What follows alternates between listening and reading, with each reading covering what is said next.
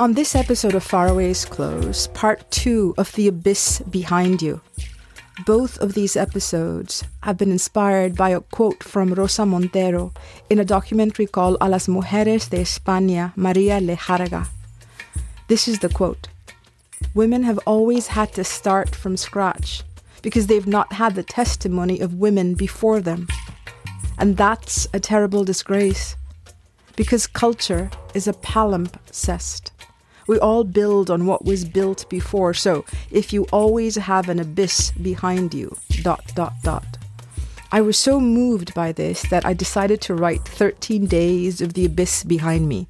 And part 1, days 1 to 8, are in the earlier episode. And this is part 2, days 9 through 13. Sabse pehle, en la oscuridad, in that first dark. The animal left the sea, found the shore, loved the cave, and thurup became song, tree, stone, dance.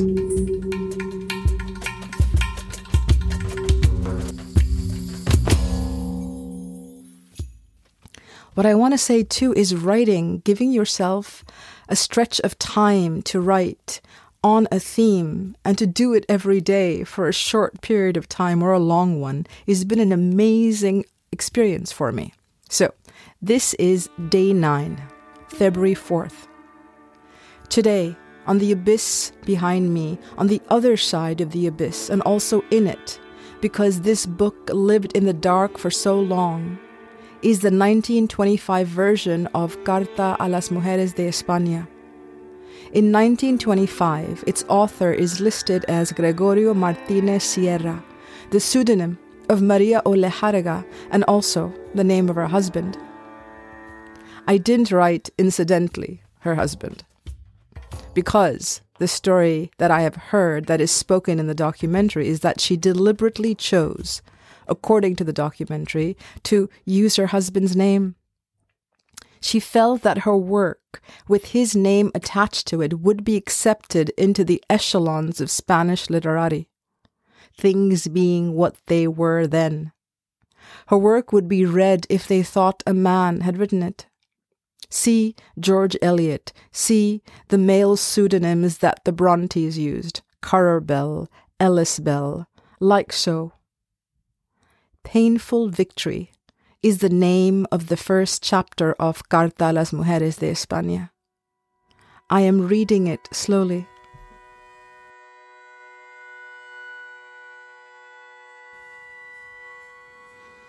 Day 10, February 5th. On the other side of the abyss, today I bring the consciousness of the cuerpo when it dances. The center, of course, engage, the director of ceremonies, the rib cage open, the side muscles, the wings of the angels, which are really the source for all the braceos, the wrist for flowers, but also the whole arm engaged, and the glutes for footwork.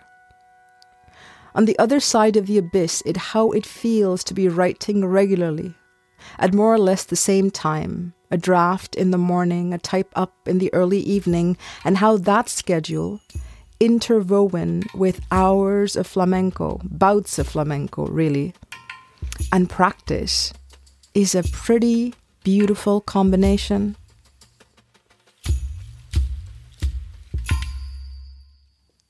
I miss having wild green spaces to walk in, but that is another story. On the other side of the abyss is the opening line of the good manners. Really, it is the opening line of stepping onto the stage. It goes, Sabse pehle, en la oscuridad, in that first dark. The animal left the sea, found the shore, loved the cave, and thurup became song, tree, stone, dance.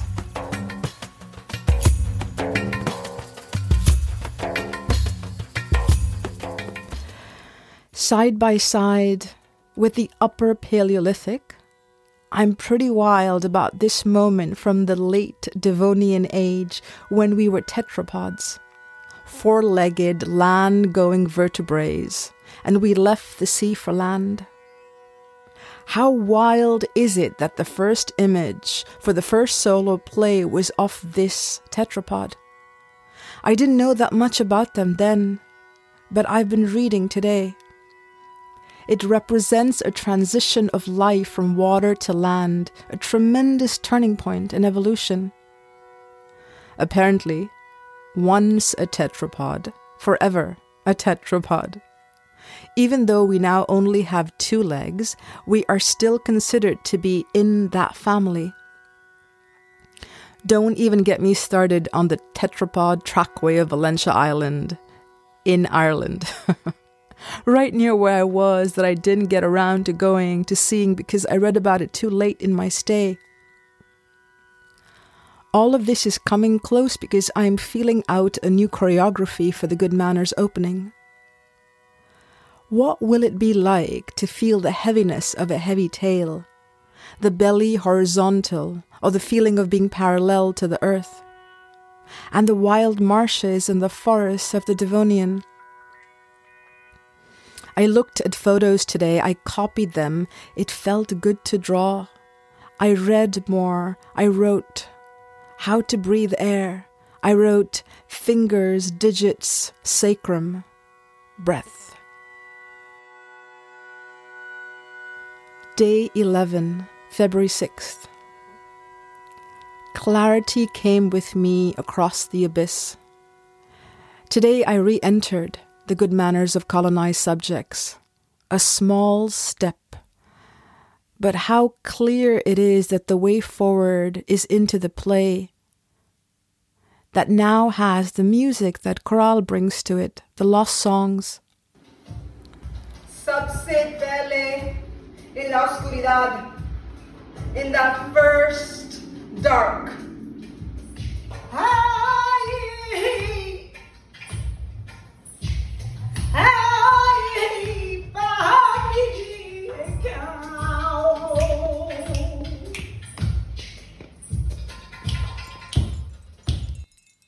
The curious, haphazard, intentional journey of a good-mannered colonized subject. That it is seen by students who are searching for belonging across this culture, across that culture, to excavate their own roots. Parker Palmer says, some journeys are direct and some are circuitous. Some are heroic and some are fearful, and some are muddled.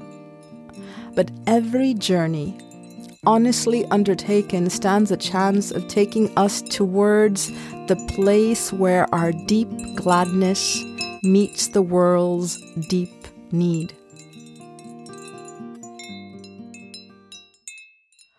All things good manners, check. All things Amergin, wild green spaces, and the unexpressed songs of my grandmother and other women, check. Dancing, check, especially dance with the consciousness of the cuerpo. Today, what a hip circle we did with the tango step. And the arms going on their journey from the shoulder, the elbow, the wrist. Shared creativity, check. I really love during the creativity workshops, just for the love of it. Writing, check. The everydayness of showing up for writing and dancing, check. In the abyss is the first line of this short story. He clambered up and down rocks while his father and I stood on the edge of the canyon and watched. The rocks were narrow columns clustered together like a gathering of druids. Far below, at the bottom of the canyon, was the glinting curve of a river that seemed utterly still. In that limbo between opening your eyes and rousing yourself out of bed when you are languid with dreams, the sun on your face and the weight of your lover's arm on your stomach. The story is called Rescue. Sometimes I have named it Cliff. Today was a production-style day. Doing, collaborating, conversations, listening, doing. Today it is a good sleep day. I feel I will sleep deeply.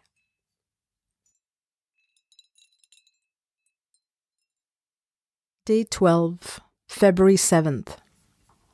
On the other side of the abyss is the beauty of returning to dance in a new way. On the other side there are images. A cottage with a view of the sea. You walk out into wild lands, origin lands, standing stones and wedge tombs and secret passageways, and the sea and the seal songs and a village where you meet other artists, painters and singers. There is song. There is song. There is a garden. In the garden there is a wall covered with dark green vines, and in front of this wall, a stage, a round stage, and around the stage, grass and small soft seats for people to sit on. This stage for dance and songs and plays and readings and poetry. What dreams are meant for doing, and what dreams are meant for dreaming? How much does it matter to do, and how much does it matter to be? How do you remember the tree that you once were? And remembering the tree, what then? What does the tree in you want?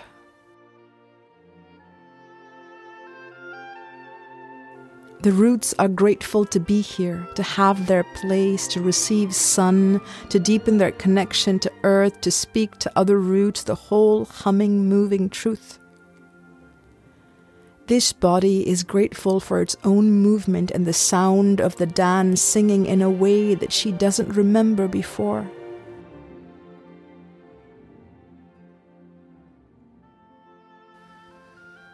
It rained today. I walked a ways and handed it something that mattered so I can continue to be here, aquí. I sat and wrote. I slept. I awoke and went to dance. I ate a chocolate brownie sweetened by plátano and rice syrup and delighted in it. I said, "Ma salama, see you later," to the woman at the bakery, and she repeated the response to "Ma salama." I always forget the exact phrase. But I remember that it means something like, "May you be protected. May the spirit keep you." Esa, así. Like that.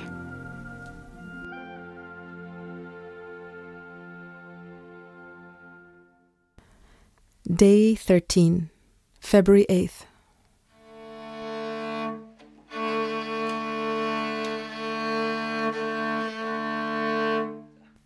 On the 13th day, the last day of writing the abyss behind me, there is the memory of a day I went herding in Mongolia. I went with a young herder named Ulana. He was 12. We followed goats and sheep up green hills and valleys in a province called Hovsgol. It was a cool summer morning. I was in Mongolia, for goodness sake, and all I had to do was be there. Ulana whistled. The grass was soft with dew.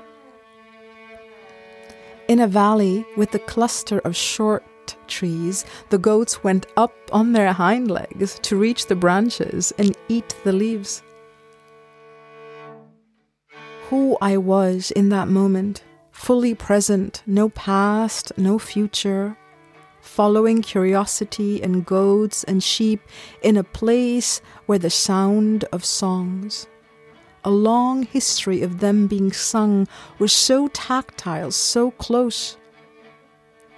That sense of enoughness that morning, I wish that for myself and everyone else on the other side of the abyss.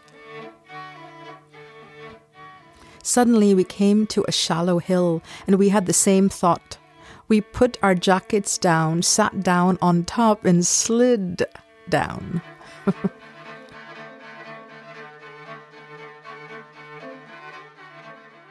Suddenly to do something quixotic, following the slope of a hill downward. I wish that for myself and everyone else on the other side of the abyss.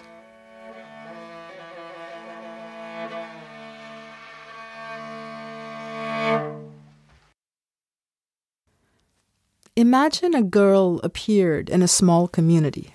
No history, no lineage. She appeared. Imagine she was 10, 11, 12, like that. She began to interact with the people of that place. Imagine it was a village by the sea and there were places to wander in, and the people watched each other and took note of each other. After a while, they might say about the girl, she has no history that we know of, no lineage that we know of, so we do not know.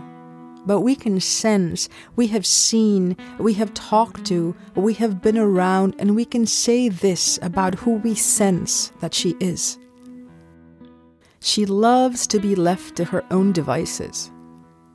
You see her walking on the side of the path into the wild lands.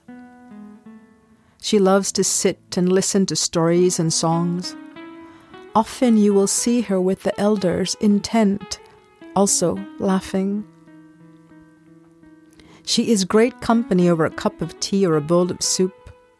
You lose track of time sharing and talking with her.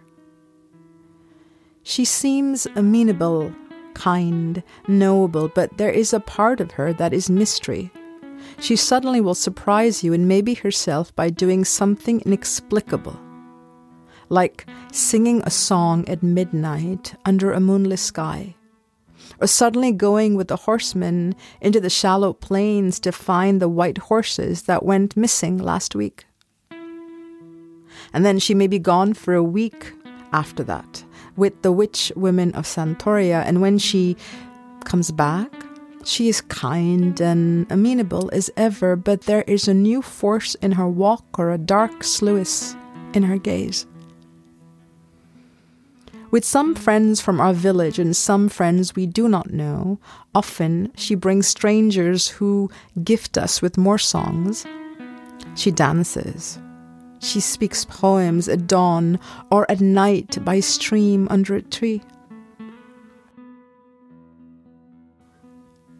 We do not have words for this. You have to see it and be in presence of it to sense it for yourself. She does it all for the doing of it, for the being of it, living for the love of what moves her in our world, respecting our ways and not of our world, but belonging to the wild, unspoken parts of ourselves and herself. Belonging to the stone stories and the wind songs and the tree memories and the river running.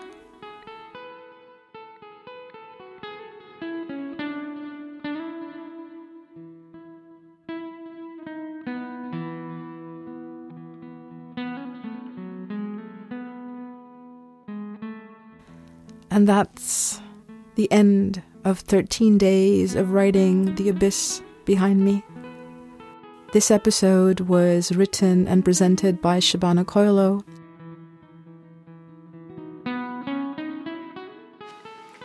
And what a bounty of music in this episode. Music by Carlos Merino, Ernesto Ojeda, sitar loops and a lot of free loops from GarageBand, flamenco from Coral de los Reyes, Mongolian music by Urta Gantulga, and an Irish air called Pert Nabuki by Jerry Carthy.